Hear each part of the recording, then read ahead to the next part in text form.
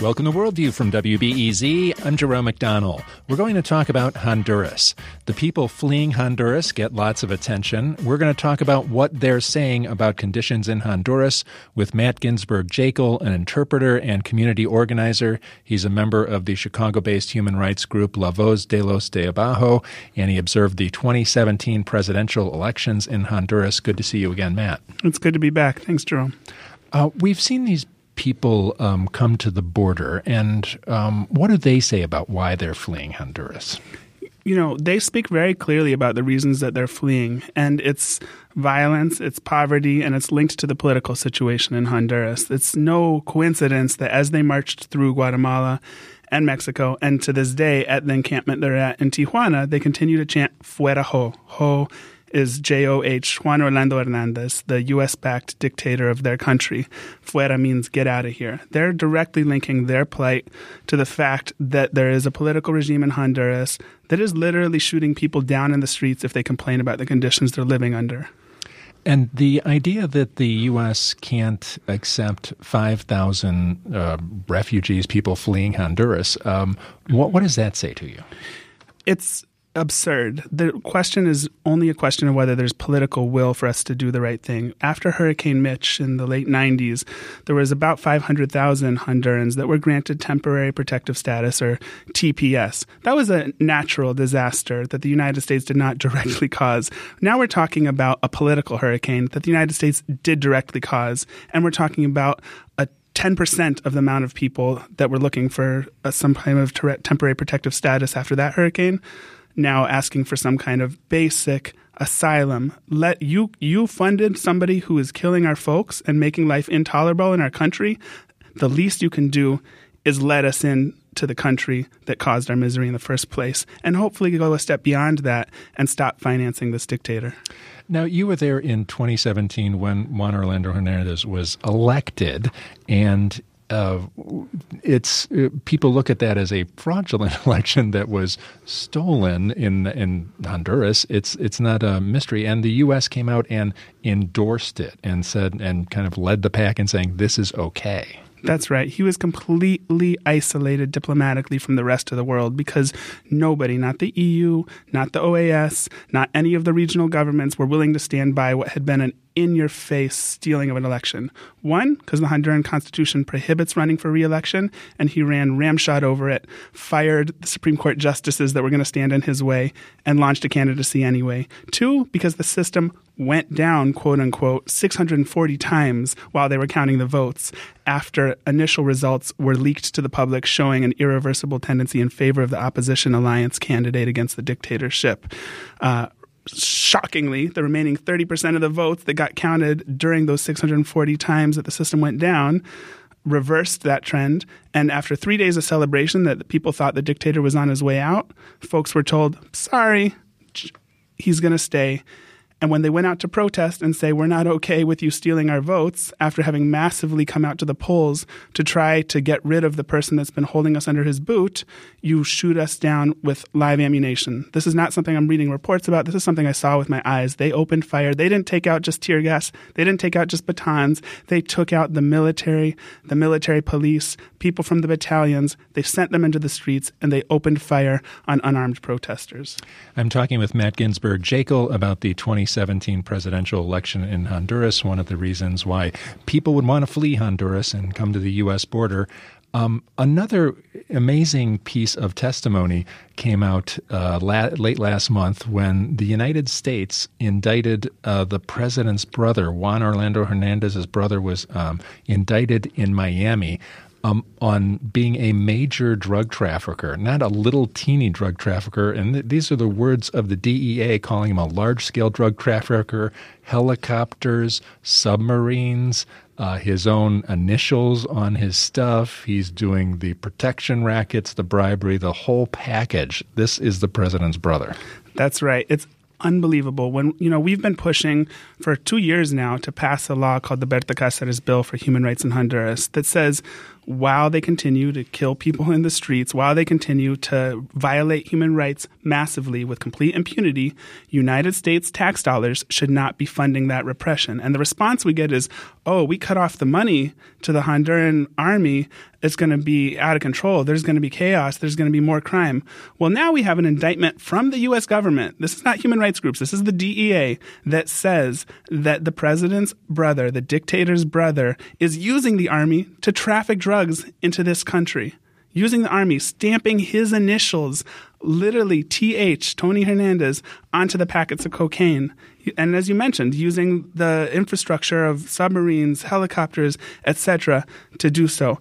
Nothing happens in Honduras without the dictator, without Juan Orlando Hernandez knowing about it, much less does his little brother run a major drug trafficking operation. So now, when we go back to the politicians and say, cut off funds to this criminal enterprise, that's what we need to look at the Honduran government is. It is the largest organized gang in the hemisphere. And just to give people an idea, the DEA has been working with this former leader of a gang in Honduras, and he's a terrible person. He's admitted to killing 78 people. He's really awful. But he also gave evidence against the previous president, Porfirio Lobo, and his son was convicted for drug trafficking too. The previous president as well was hooked up with the gangs. That's right. The National Party of Honduras, the one that's close to the United States, funded by the United States, diplomatically backed by the United States, is a drug trafficking enterprise that's forcing people to flee to the borders. So if people want to ask why folks are at the borders, if people don't want to see mass numbers of people leaving, maybe we should stop sending our tax dollars to support drug traffickers and human rights abusers. Now, weirdly, President Trump came out and said he wanted to cut off aid to Honduras if these people didn't get away from the border or something. So people like you would take him up on that. Yeah, that's what we've been exhorting the U.S. government to do, is cut off aid to the military and police until this situation changes. But what President Trump says or tweets is different than the way he has acted and continues to act. It was in the midst of that repression. It was literally the day after the largest scale killing against the protesters in the aftermath of the electoral fraud that he had his representative in Honduras, Heidi Fulton, the charge of affairs in Honduras, appear at a press conference standing beside the head of the Supreme Electoral Tribunal, a ruling party loyalist, to say that the United States stands by these election results. That is when the OAS, the EU, and the rest of the folks that had been saying we need to redo these elections or have a recount started to back off, because everyone knows what the U.S. says in Honduras goes. Unfortunately, it continues to be a banana republic. I wanted to worm in one more thing that's happened in Honduras recently. And your friend, Berta Cáceres, was killed 2 years ago. She was an indigenous environmental leader who was working against dam building in Honduras. And there was a conviction in her case recently. 7 people were convicted. But the family was upset that more wasn't done. They didn't seem to get the intellectual authors. There were a number of flaws in the case. What was your reading of what happened there? So there's 2 things to hold up. So one that I want to point out is that of the 7 people that were convicted of assassinating Berta Cáceres in her home at night because of her opposition to a dam that threatened to displace thousands of indigenous people from their land, of those 7 people, 3 were directly linked to the U.S.-funded armed forces. These were either former or currently serving ranking officers, majors, etc. These are the people that we were financing. So those people were found guilty. They were not found guilty because there's political will to find them guilty. They were not found guilty because the Honduran regime is cracking down on human rights abusers. They were not found guilty because of U.S. pressure. They were found guilty because of relentless protest and struggle and advocacy by Berta's family, by Berta's organization, and by those of us around the world who support her, who say that if such a high-profile, Berta was the most high-profile activist in all of Honduras, if she can be assassinated in her home at night, then everybody is fair game. We need to make sure that there's justice in this. So that's one thing. The second thing, though, is that this is a facade. This is their attempt to throw the low-level guys, the people that pulled the triggers and the people that were directing, the people that pulled the triggers tactically, under the bus in order to escape responsibility on behalf of the real big fish in the room. And that is the Atala Zabala family, which is one of the 10 families of the oligarchy Honduras who rules the country and funds and puts up all of the politicians. text messages came out between that family and the folks involved directly in overseeing the operation to assassinate Berta Cáceres during the trial. And yet today, almost 3 years after her assassination, not a single member of the Tala family is facing any charges within Honduras for this. The entire operation, while it is success in the sense that nobody gets convicted for killing human rights defenders in Honduras, and lots of them are killed, this is the first time that anybody has been held accountable. At the same time, we have to keep our eye on the ball, and Berta's family and COPIN, her organization, are doing so and saying, no, this is not justice. This is a half step towards justice, and we have to keep pushing until we cut this off at the root. Matt Ginsberg Jekyll is an interpreter and community organizer. He's a member of the Chicago-based human rights group La Voz de los de Abajo. He observed the 2017 presidential elections in Honduras. Thanks for catching us up on what's going on with Honduras. Thank you so much, Jerome. Coming up after the break, we'll have some fun and talk with Chicago Shakespeare Theater about Q Brothers' Christmas Carol. I'm Jerome McDonnell. You're listening to Worldview on WBEZ.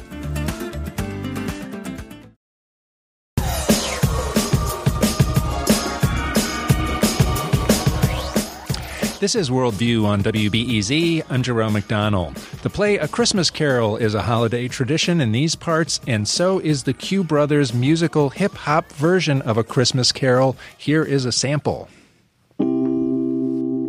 Merry Christmas, my niece.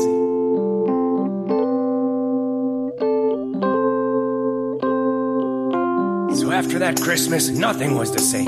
Maybe it was a dream, but my whole life changed. The name of the firm is now Marley, Scrooge, and Cratchit. I guess I caught the Christmas magic. You could call it a comeback. My spirit's been gone for years, but I'm back with this track for all y'all to hear. MC Scrooge, and in case you missed this, the M stands for Mary and the C is for Christmas. Welcome everybody to my celebration. But what's a Christmas party without some decorations? We're gonna light this up. This is gonna be fun. Count it. 3, 2, 1. It's easy to forget. Sometimes And the Q Brothers' Christmas Carol is at Chicago Shakespeare through the end of the year. With me are some of the principals. Postel Pringle is creative associate, director of choreography for the Q Brothers Collective. He is Bob Cratchit, Martha Cratchit, some other characters. Yeah. Several other characters, actually. Yeah. And Rick Boynton is here, creative producer at Chicago Shakespeare. He developed a musical, Q Brothers Christmas Carol. Great to see you again, Rick. Thanks for having us, Jerome. Explain something about the Q Brothers Collective and what is going on there, Postel. In a nutshell, the Q Brothers Collective is the principal members of it are myself, Jackson Doran, and then GQ, who started the collective, as well as his brother JQ.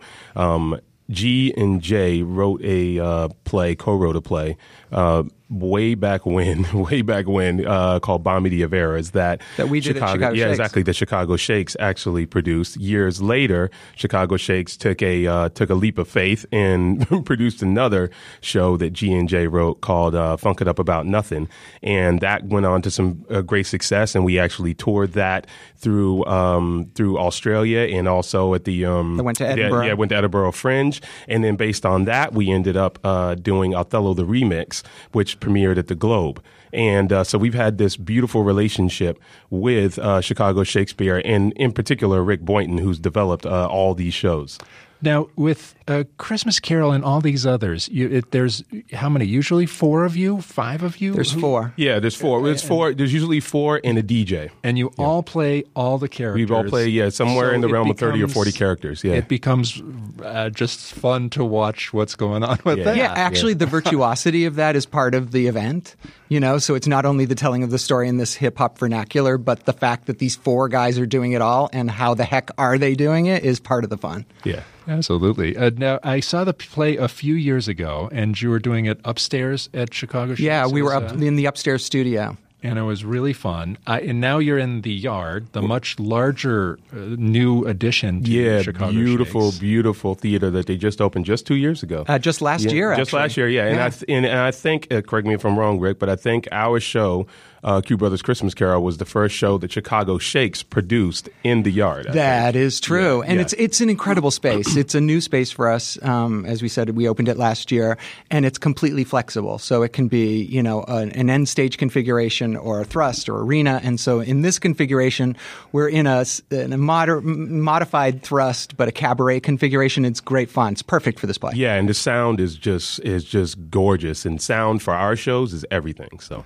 now the cool thing is that it packs in a lot more people. When I went a few years ago, it was hard to get tickets because it sold out right away. It's still hard to get tickets. It's great. It's over 400. Yeah, 400 seats, and we're having a great season this year. And there's still tickets available, but we're having hurry up and get more seats. You got more seats. You've built a tradition. You have built the alternative Christmas Carol. You know what's awesome is actually, when you've done that, when like people that live in your neighborhood are like, oh my God, we're coming back to Q Brothers this year. It's our new family tradition. We love it. The kids won't let us go to any other Christmas Carol. Yeah, so I mean, he's speaking for real. He's speaking like truth. That we have people who come to the show every year. There's actually a group of 9 sisters from Michigan, and also like another group from another family from Colorado who we see every single year. They gather people, and every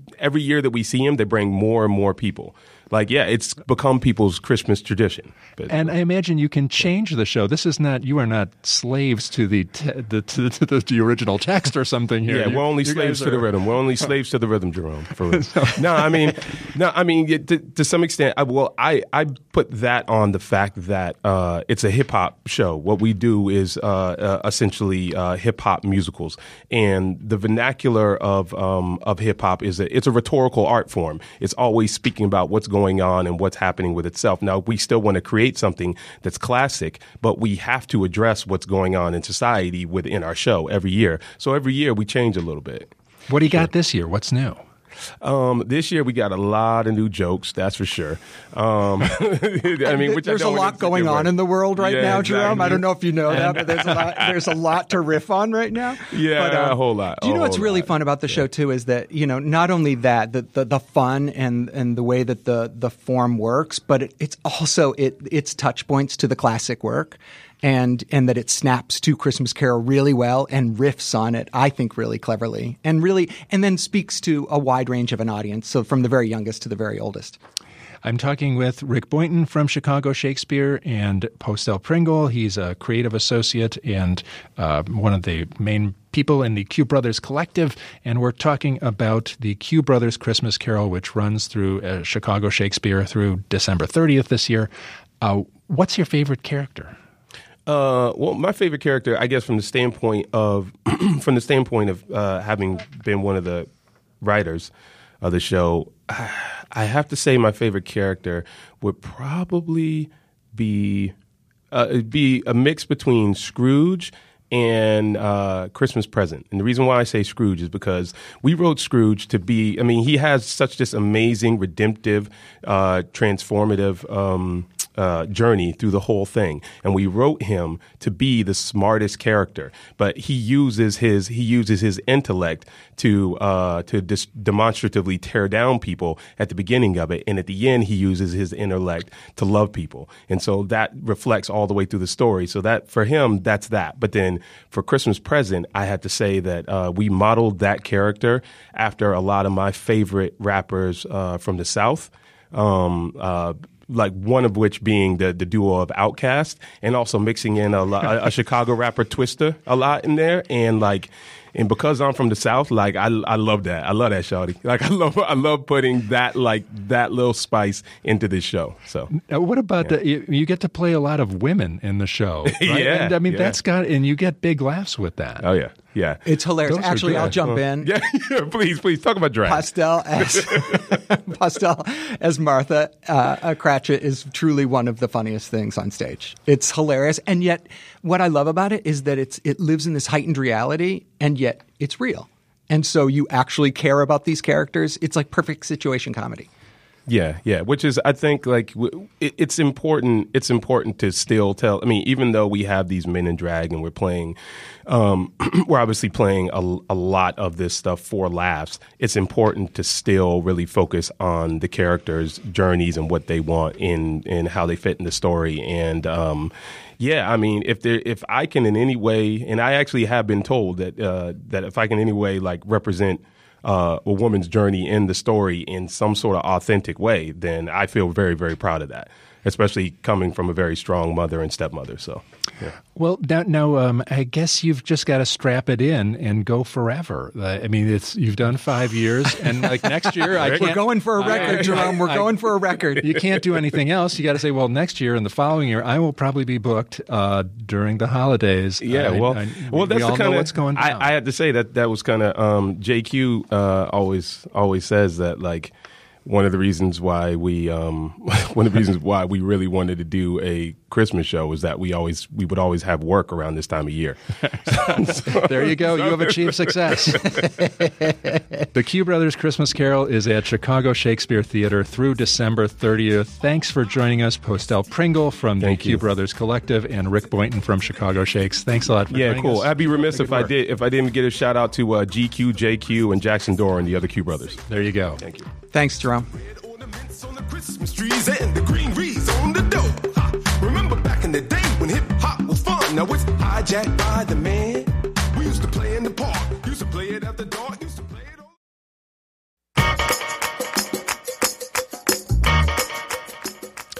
This is Worldview on WBEZ. I'm Jerome McDonnell. It's time for our Global Activism segment where we feature people who make the world a better place.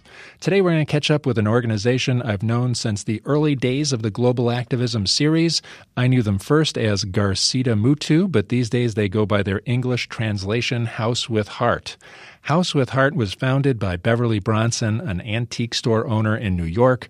She had gone to Kathmandu, Nepal to volunteer when she saw something she couldn't turn away from. Here's Beverly in an interview from 2008.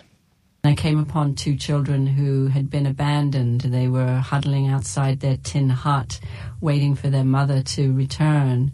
She'd been missing for about 5 days. The tailor across the road told me about them and that the mother was not coming back. Beverly eventually made the move to start Home with a Heart to care for Babu and Krishna, these two young men that were abandoned, and other children like them.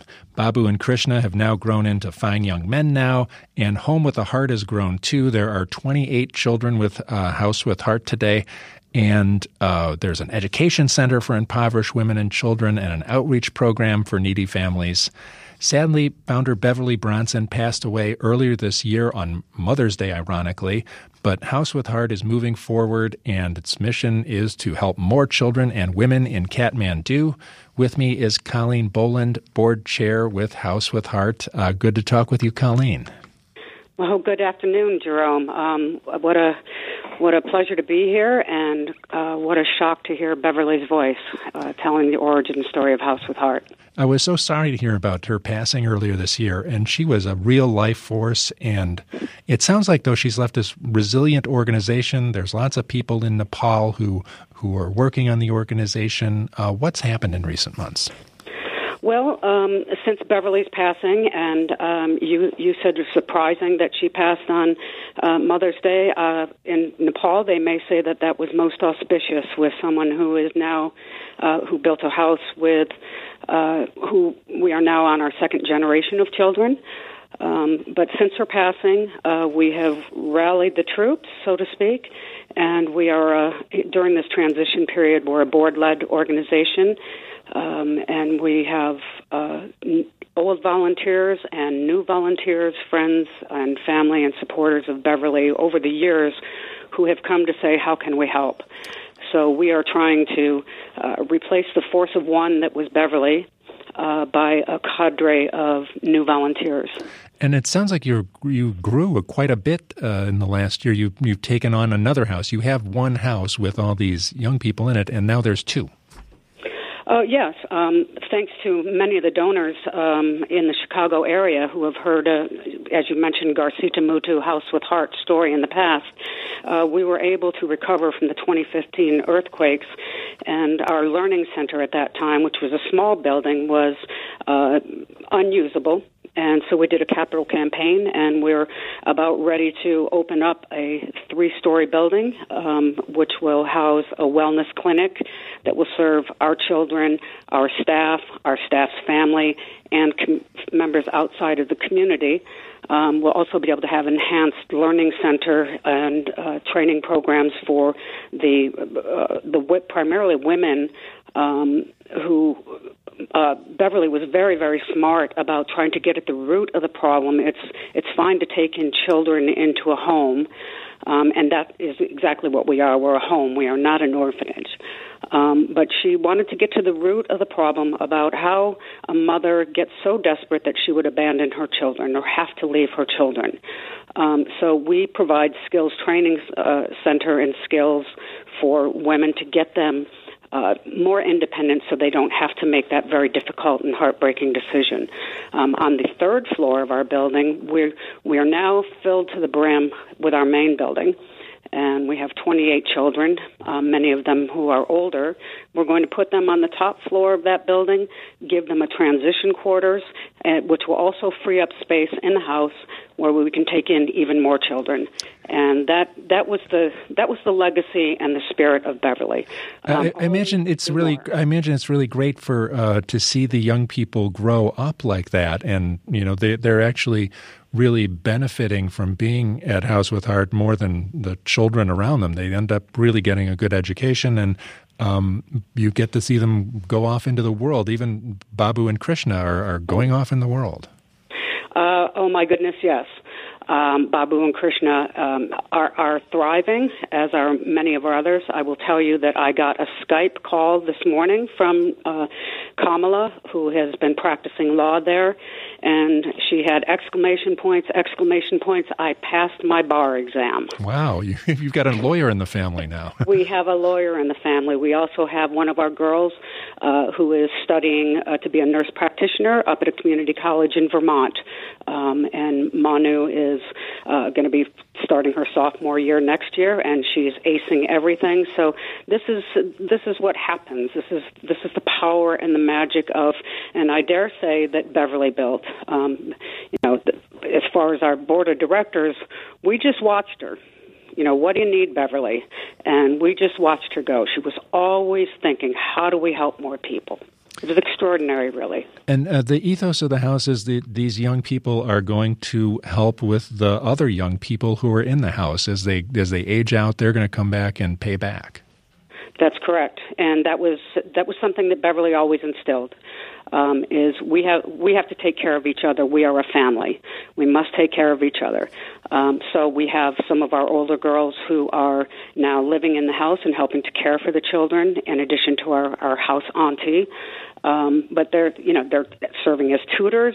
They're helping to serve up meals for 28 kids plus staff families.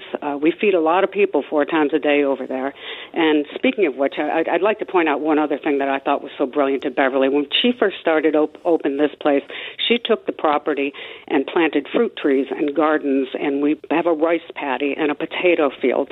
So we're growing our own food, we're sustainable, and we're also sharing the excess food with our neighbors and with our staff families. So it's an amazing organization, actually. I'm talking with Colleen Boland, board chair of House with Heart, and we're talking about their organization in Kathmandu, Nepal.